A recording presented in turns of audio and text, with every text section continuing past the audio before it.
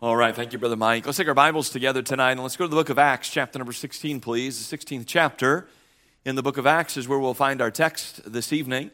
And again, it's certainly been a joy to be in God's house already tonight. And I don't know about you, but I enjoyed seeing what the Lord is doing there in the country of Mexico. I have been to Mexico on a couple of different occasions. When Mrs. Wilson asked me where it was that I had been, I said, I've been to Juarez. And she said, well, you haven't been to the real Mexico. So apparently, I've got to go back. And I would love to see the work there in Leon and maybe some other places as well. But we're certainly thankful. You think about what the Lord is doing here, and sometimes we get sort of self-absorbed in this place and what God's doing in this place. But the truth of the matter is, all over this world are gospel-preaching churches that are faithful to share Christ with their neighborhood and their community and to do things the Bible way. And it's just an amazing thing when you think about all that God is doing all around the world. And we can have a part in it through our giving and certainly through our prayers and our support of these dear folks. And, I just believe that we've had a hero with us today. 57 years in one country serving the Lord and doing so faithfully. And I just think it's a treat for us to have you here. And thank you so much for being our guest today. We're on Acts chapter number 16. I want you to look with me at a couple of verses.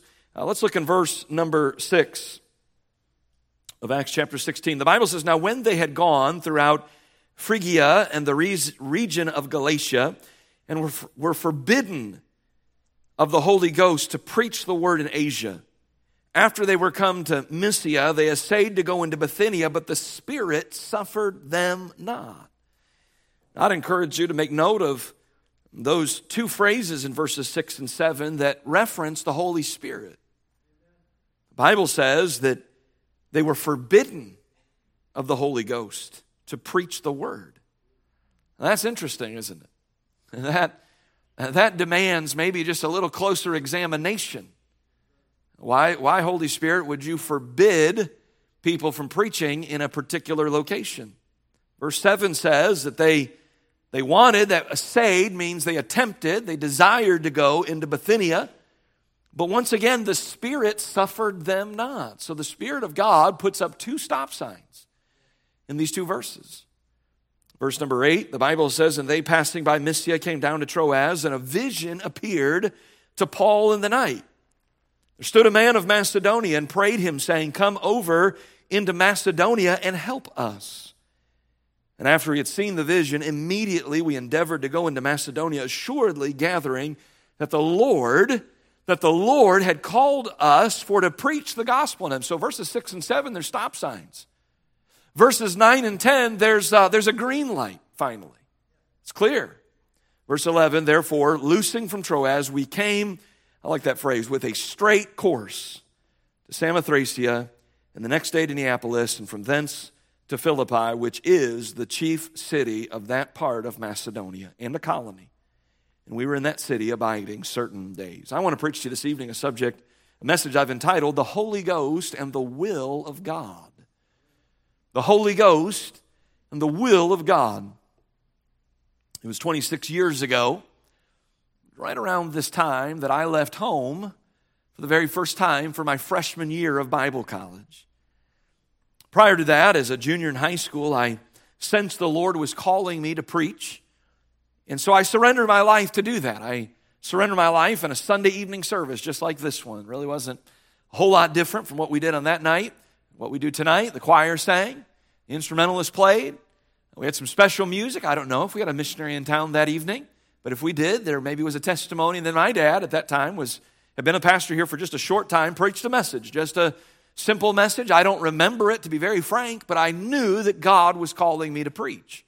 And so I stepped out of my seat. I was sitting right over where my wife and family are sitting tonight. Made my short walk. That's one reason why it's good to sit near the front. When God works in your heart and in your life, the walk to the aisles, to the altar is a little bit shorter. But I made my walk to the altar. My grandfather greeted me, and we prayed together, and I told him I believed that God was calling me to preach. And so that led to another decision that needed to be made. I knew that God was calling me to preach, and so the next question is this: well, then where did God want me to be trained? I prayed about several options, and the place that I eventually went, I tell folks this all the time, the first time I visited there, I wanted no part of going there whatsoever. And there's a lot of reasons for it, but number one reason was that I was not in a spiritually mature place. Though I had surrendered my life to the Lord to do whatever He wanted to do, I was looking for some things in a college that perhaps really weren't necessarily what I needed at that point in time. And yet the Lord softened my heart, and as I matured and grew, God gave me peace about attending that particular college, and that would be the place that I would spend the next 4 years of my life. Those 4 years came, and they went very quickly, and now it was time to figure out the next step.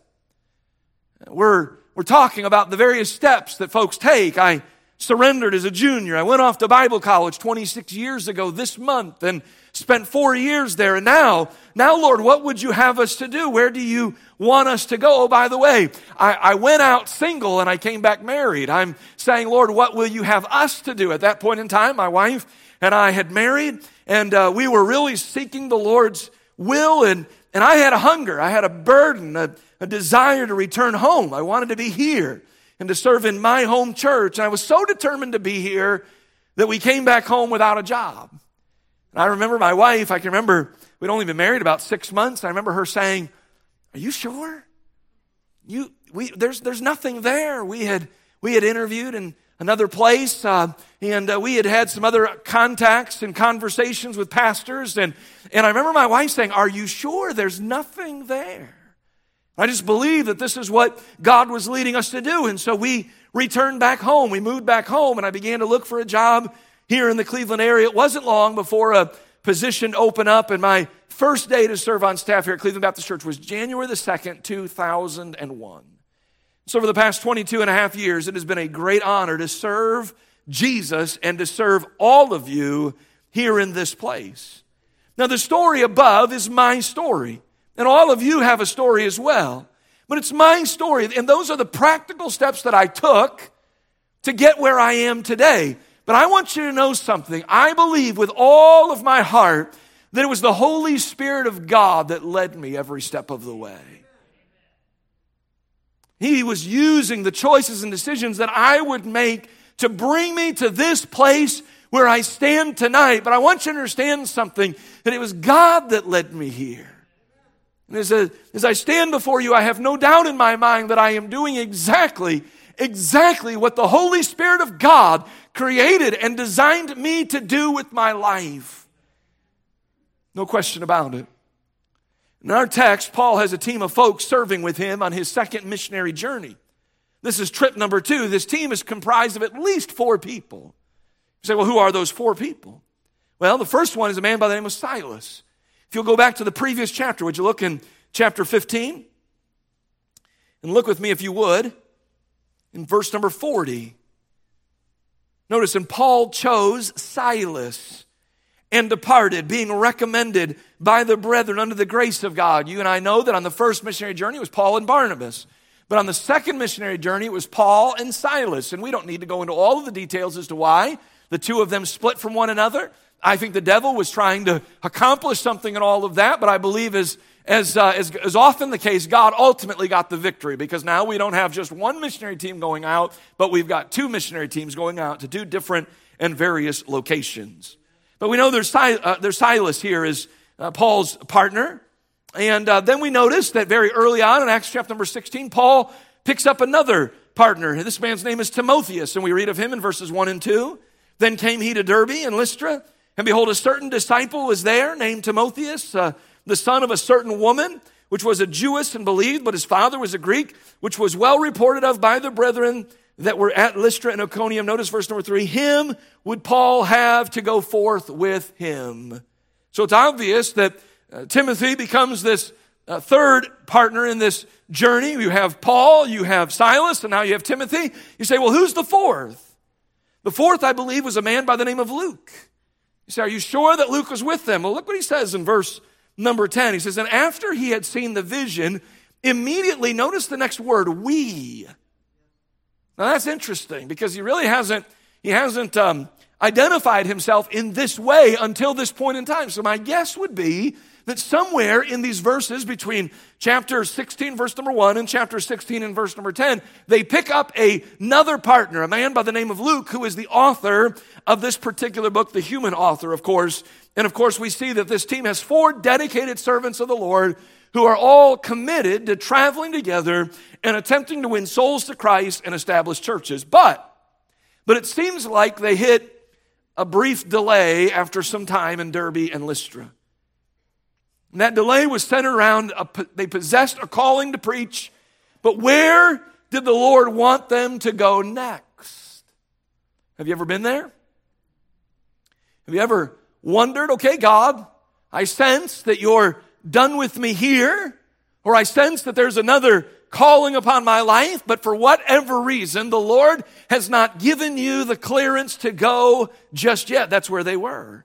Can I remind you that the Holy Spirit of God indicates to us that the will of God not only includes what to do, but also where to do it.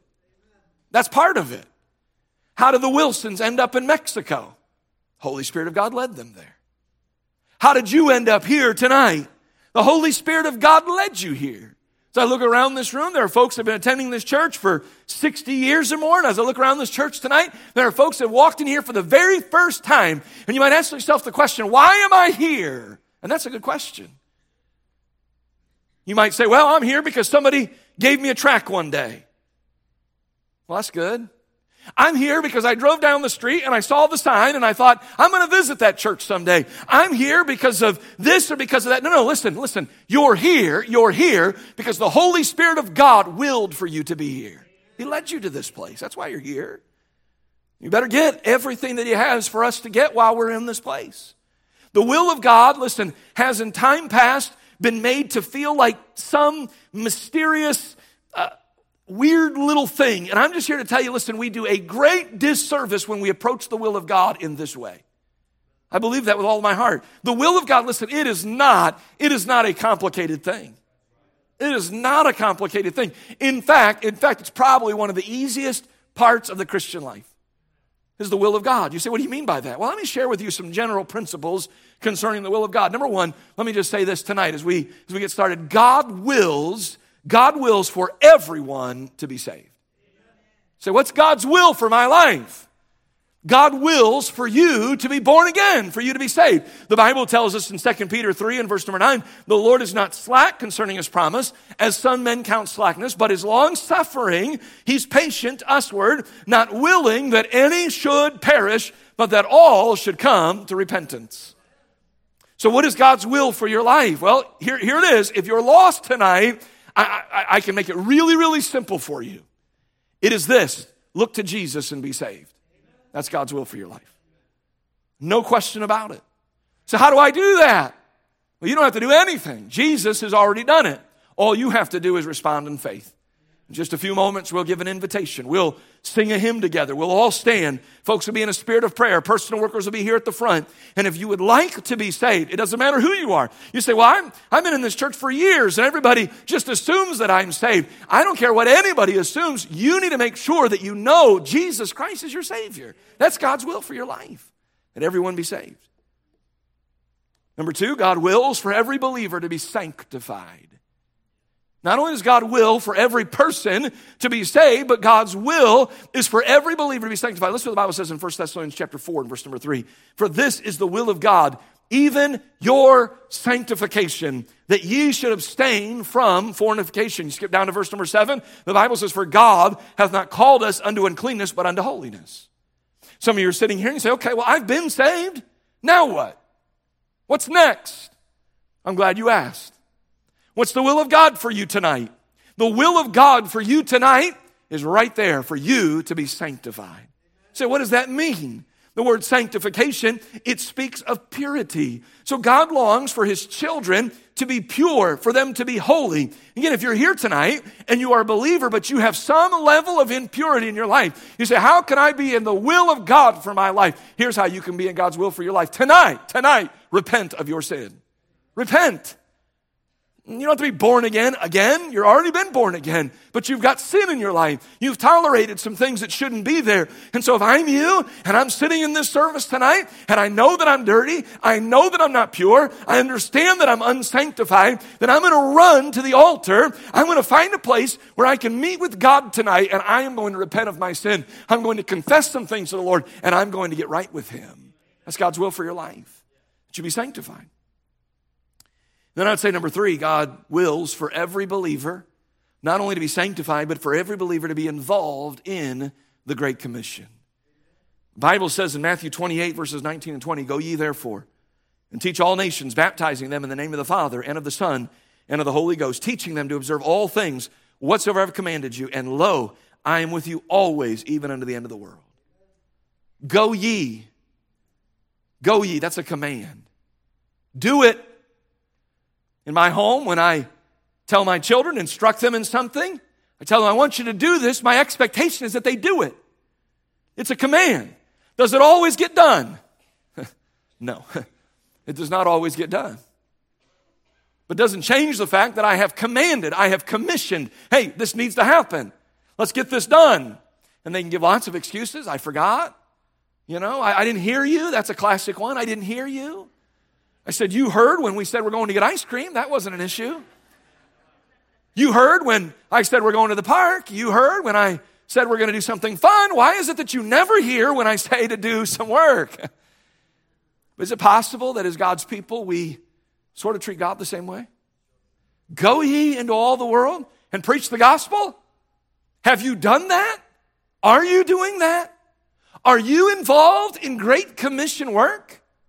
Are you telling people? You went to a restaurant today? Did you talk to the waitress? Did you talk to the server? You go to work tomorrow? Do your coworkers know that you're a believer? Do they know who Jesus is? So every believer is to be involved. That's God's will, that we be involved in the Great Commission. Listen, this is not just a job for pastors and missionaries. This is the will of God for all of us. I would just say again that if you're here tonight, you say, what is God's will for my life? Number 1, be saved. Have you been saved? Good. What's the next step? What's the next part of God's will for your life? Be sanctified. Get any impurity out of your life and get right with God and repent of your sin. And ask the Holy Spirit of God to clean you up. Then what? Then get involved in Great Commission work. That's the will of God. Now listen, I believe these general principles concerning the will of God, I believe these are the will of God for every individual. And here's what I believe. I also believe that faithfulness to these will lead us to what is commonly referred to as God's specific will for our lives. In other words, listen, in these 4 on this missionary team, they're waiting on the Lord. God, where do you want us to go next? Are these 4 men saved? Yes or no? Yes, they're saved. Are these 4 men, are they sanctified? Well, we're going to assume that they're sanctified. This is the Apostle Paul we're talking about. And I can't imagine him taking with him impure, unclean vessels with him to travel. So we're going to assume that these men are set apart from the world, that they're living lives that are pure and holy in alignment with what God's word teaches. And then here's the question. Are these men involved in Great Commission work? Absolutely. That's what they're trying to accomplish. So you say, well, what does God really want? What's God's specific? You've talked about the general will. What is God's specific will for my life? And I'm just here to tell you that I believe faithfulness to do what you already know God has called you to do will lead to the specific unknown will of God being revealed in due time. It is not reasonable for you to sit here tonight and say, I know God wants me to be sanctified, but I really don't care about that. I'm going to do my own thing. And I know God wants me involved in Great Commission work, but I'm not going to carry any gospel tracts, and I'm not going to be involved in ministry, and next time they're going to have door knocking, I'm not participating in that. It is not reasonable for that to be your heart, and for that to be your spirit, and for that to be your attitude, and then expect, okay now, Lord, where do you want me to work? Okay, Lord, where do you want me to live? Lord, I know you've got a house out there for me somewhere. Lord, would you give that house to me? Okay, Lord, who do you want me to marry? And to expect that God is going to reveal those things to you when you won't already do the things that he has clearly revealed to you. That's the way it works. So as we're looking at these men They are ripe candidates for God saying to them, hey, here's where I want you to go, and here's what I want you to do. Do you want to know what God's will is for your life? Then start doing what you know He wants you to do. And I believe you'll soon discover that God will reveal what is unknown to you. Now, in our text are some men who don't know at this point in time where God wants them to go next. But they're faithful to the Lord while they're waiting. And by the way, you might be in a season of waiting. Stay faithful. Just stay faithful. Just keep doing what you know God wants you to do and wait on the Lord. I believe the Lord uses the Holy Spirit to reveal His will to them. It is so very clearly seen in this text. The Holy Spirit is the indwelling presence of God in the lives of believers. So here's the question: what lessons can be learned as we watch the Holy Spirit of God reveal to these men the will of God for their lives? Number one, let me say this: the Holy Spirit is just as capable of closing doors as He is of opening them. In other words, you understand that sometimes the Holy Spirit works not just in open doors. We're always looking for the open doors, but sometimes He works just as much in the closed doors as He does in the open doors. That's what happens in verses 6 and 7. Now, I have to tell you, there's a personal connection for us in this room tonight. When we read this, this is personal to us. Here's why. Paul's ministry up until this point had been focused specifically in Asia. And it's pretty obvious from verses 6 and 7, he was okay with staying in that part of the world. As far as he was concerned, he knew Asia. He knew the people there. He knew the cities there. He knew the culture there. Likely he knew the language there. And so he was content. Hey, let's just stay in Asia. Let's continue to preach the gospel in Asia. And that's what he wanted to do. But notice the Holy Spirit of God was closing the door to Paul and his team as it relates to gospel ministry in Asia. And here's what he's doing. He's opening up a door for them to go somewhere else, not to Asia, but to Europe, where the gospel had not yet been preached at this point in time. You say, what's significant about that? Well, it's significant because most of us, not all of us, but most of us are of European descent. So let that sink in for a moment. The Holy Spirit of God says to Paul, yeah, just stay in Asia, it's fine. Where would we be tonight? Would we have what we have tonight? Would you have ever experienced what you've experienced in your life? Would you know Christ? Would you walk with the Lord? Would you have a Bible? Would you have a church to attend? Would you have a Christian heritage? Had the Holy Spirit of God not said to Paul, hey, don't stay in Asia, go to Europe. So this is very personal to us. Gospel made a great impact on the European continent. Our country was settled by people of faith who came here seeking religious freedom. And I'm just here to tell you the leading of the Holy Ghost and Paul's obedience in this text of Acts chapter 16 still impacts us tonight. So let me say a couple of things about the Holy Spirit of God using closed doors just as much as He uses open doors. Number one, let me say this: don't try to force open doors that He has closed. We like to do that sometimes, don't we? A closed door can be a very difficult thing. Likely we are very familiar and maybe even comfortable with what is behind that door. There's a reason why Paul wanted to preach the word in Asia and in Bithynia. It's what he was familiar with. But there's no doubt that God closed that door.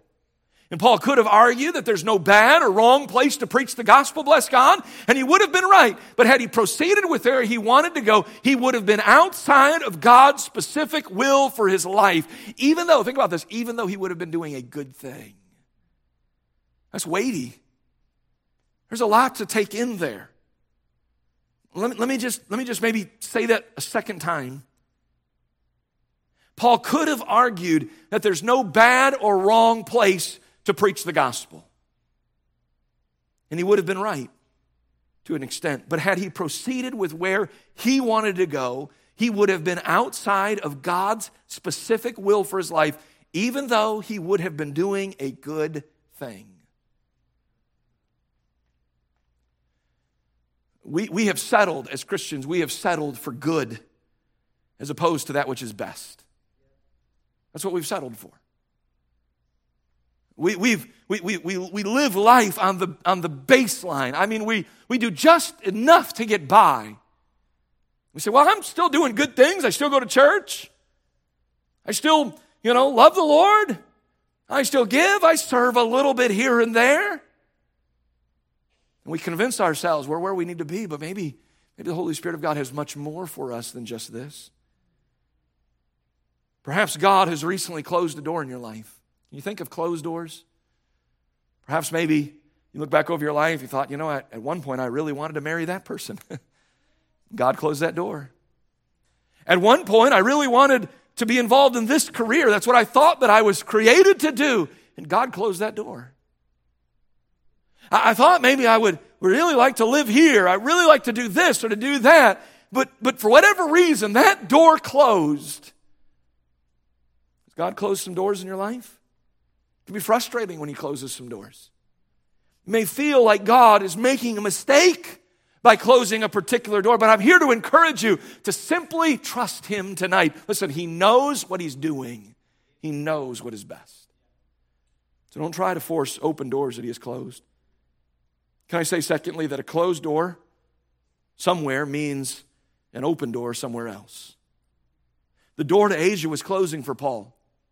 That just simply meant that another door was opening elsewhere. And Paul could lament that his time in Asia was over, or he could thank God for the time he had in Asia and look forward with anticipation for what the Lord had planned for him next. At the end of 2014, after several months of meetings and prayer and seeking the Lord, it was obvious that the Lord was moving my wife and I out of the youth ministry here. If I remember correctly, our last Sunday with the teens was early in 2015. And we loved the youth group. We enjoyed our time with them. Some of the favorite moments of my ministry was standing before those young people. Some of you in here, some of you are married now and you're serving the Lord faithfully, and I was your youth pastor, and we've got some great memories together. And we loved it. We didn't love every part of it. We loved most of it. I loved the teaching. I loved teaching young people. I loved planning trips and executing those trips and different things like that. I hated all-nighters. I'm the dope who came up with it to begin with, so I only got myself to blame, right? But I hated that. I mean, I remember looking at that night from about a month out, thinking to myself, I can't stand my life. I hate this. Why are we doing this, But we loved what we were doing, but it was obvious. It was obvious that God was leading. We hated to leave what had been a fruitful season of ministry, but we believed the Lord was closing that door and opening another one. In the summer of 2016, the deacons approached me and asked if they could meet with me about potentially becoming the next pastor here of Cleveland Baptist Church. The church voted on me to become the co-pastor in November of 2016. We were all set. If I remember correctly, my dad, who was the previous pastor, was looking at stepping out in September of 2020. That was his plan. And by the way, all of us have plans, and there's nothing wrong with having plans. We need to make sure that our plans are open to what God's plans are. And if God decides to change the plan, then we need to be okay with that. And his plan was September of 2020. I remember we had a meeting here, I believe it was in 2017 maybe. And I could tell something was happening in his life. I didn't know what that was, but I could just see it. I remember he pulled me into his office one day, and he said, I don't know exactly what the Lord is doing, but I believe that God is moving this timeline up. It was at that point, I think he felt like the Lord was leading him to step away in June of 2019. The Lord was closing some doors for him and opening some doors for me. As previous, the Lord had closed some doors for us, opening some other doors for us to remain in this church and to still serve. I now look back and I can see what God was doing and how the Lord led him away earlier than he had originally planned. By the way, when the Lord closes a door for an individual, he usually opens that same door for someone else. In 2015, God gave Cleveland Baptist Church a new youth pastor. And in 2019, God gave Cleveland Baptist Church a new pastor. I've often thought, had we gone with the original timeline, September of 2020, well, you know what happened in 2020, don't you? Well, that would have been a bummer year to go out on, That would have been unfortunate. God knew what he was doing. Sometimes God closes doors. We might wonder, what is God doing here? What door do you believe the Lord has closed in your life recently? Some might try to force that door back open. But perhaps the Lord wants you just to give that door to Him and trust that He knows what is best for you and for your future. Number 2, let me say the Holy Spirit leads clearly. The Holy Spirit leads clearly. In verse number 9, and a vision appeared to Paul in the night. Now I want you to notice that the Holy Spirit of God here, number 1, He works through His divine order. Now this jumped off the page at me this week as I was studying it, verse number 9. Who got the vision here? It's not a trick question. It's right there, verse number 9. Who did the vision come to? Paul. Who is the leader of this team? Paul was the leader of this team. And he was the one that received the vision. It was this one and the same person, the Apostle Paul. Listen, that night Silas slept soundly, we would assume. I mean, he was out. Timotheus, same thing. Luke, same thing. But during that night, Paul was captivated by an unmistakable vision in which the Holy Spirit of God was finally leading them to their next destination. Listen, I have learned over time that God communicates His will often to His leader. And then here's what He does. He expects that those under the leader will follow the leader as the leader follows God. Let me go back just a little bit and tell you that 26 years ago I left for college. I talked about the college that I ended up going to. And I just have to tell you that as I was making that decision, my parents were very, very involved in that decision. I remember naming some colleges to my dad, saying, Dad, maybe I should go to this one. And I don't know that he ever necessarily came all the way out and said, no, you're not going there. But I could just tell that wasn't a place he was comfortable with me going. And I'm glad I listened to him. Because at that point in time, he was my authority. He was the leader in my life. I still lived in his home. And I don't understand this idea of parents, well, they're 15 now. They're on their own. Just do your own thing. And you're chuckling, but I'm telling you, there's a lot of parents that parent that way. That's crazy. Man, that is dereliction of duty. God has put you in their life. And he understands that if you're not there, that kid's going off the rails. And He's put you there to keep that kid from going off the rails, to speak into their life and to help them make some of these decisions.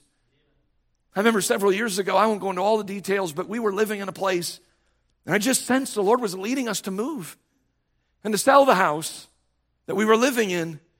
And I remember my wife saying to me, are you sure?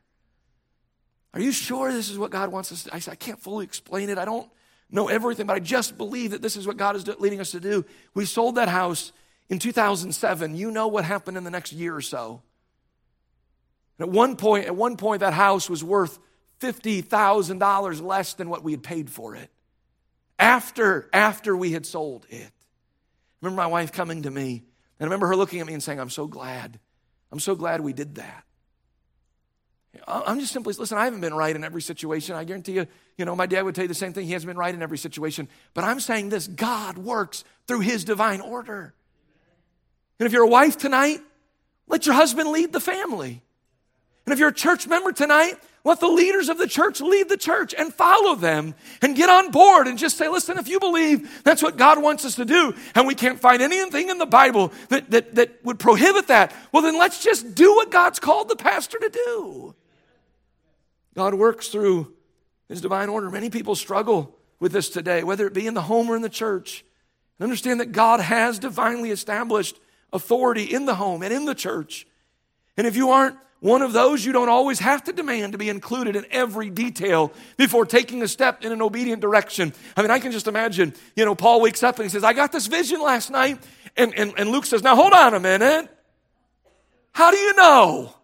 He was from Macedonia. Well, he said he was from Macedonia. But I mean, is it possible you misunderstood?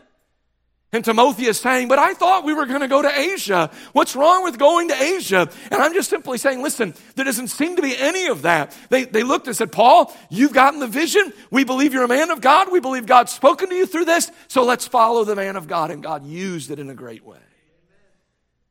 Notice he gives certain peace. Number two, he gives certain peace about the next steps.